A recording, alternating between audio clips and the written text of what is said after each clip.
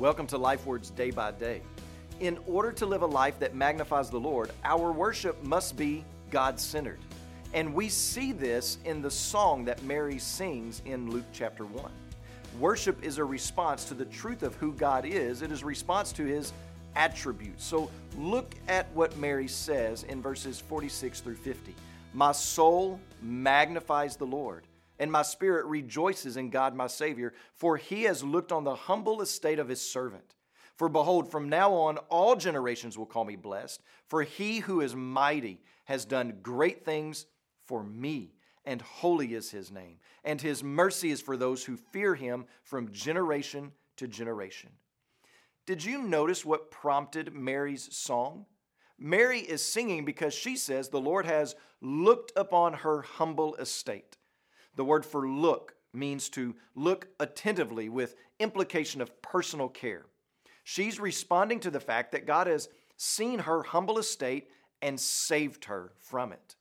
Now, when she says humble estate, she's not referring to her own disposition of humility or her kindness. She is talking about her nothingness and unworthiness, her insignificance.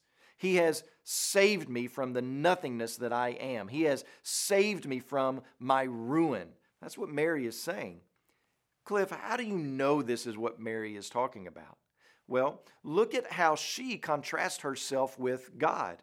She is humble, poor, weak, unworthy, but God is mighty and strong, and holy is His name.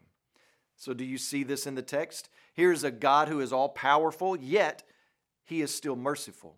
His power highlights His mercy, and Mary understands this. She knows the gulf that existed between her and God. She knows Job 26 that says that we have only seen the outskirts of His power and have only heard Him whisper. And yet, in all that power and strength and authority and sovereignty, He still does great things for me.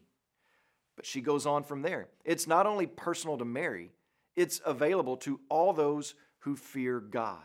In other words, all those who recognize who God is and who they are in light of who God is, who turn to God in repentance and faith, they will receive the mercy of God. And He does this through His Son, Jesus. God's mercy is available through Jesus, and He will save all who fear Him rightly. So we have reason to echo Mary, saying, my soul magnifies the Lord. So magnify the Lord, because the sky's not telling the story of the hottest sports team. Magnify the Lord, because the sun is not radiating the glory of the latest blockbuster movie. Magnify the Lord, because the earth is not shouting about your fame. Magnify the Lord. As you pray today, please remember Yairo Bonilla and his family, our Changemaker missionaries in Costa Rica.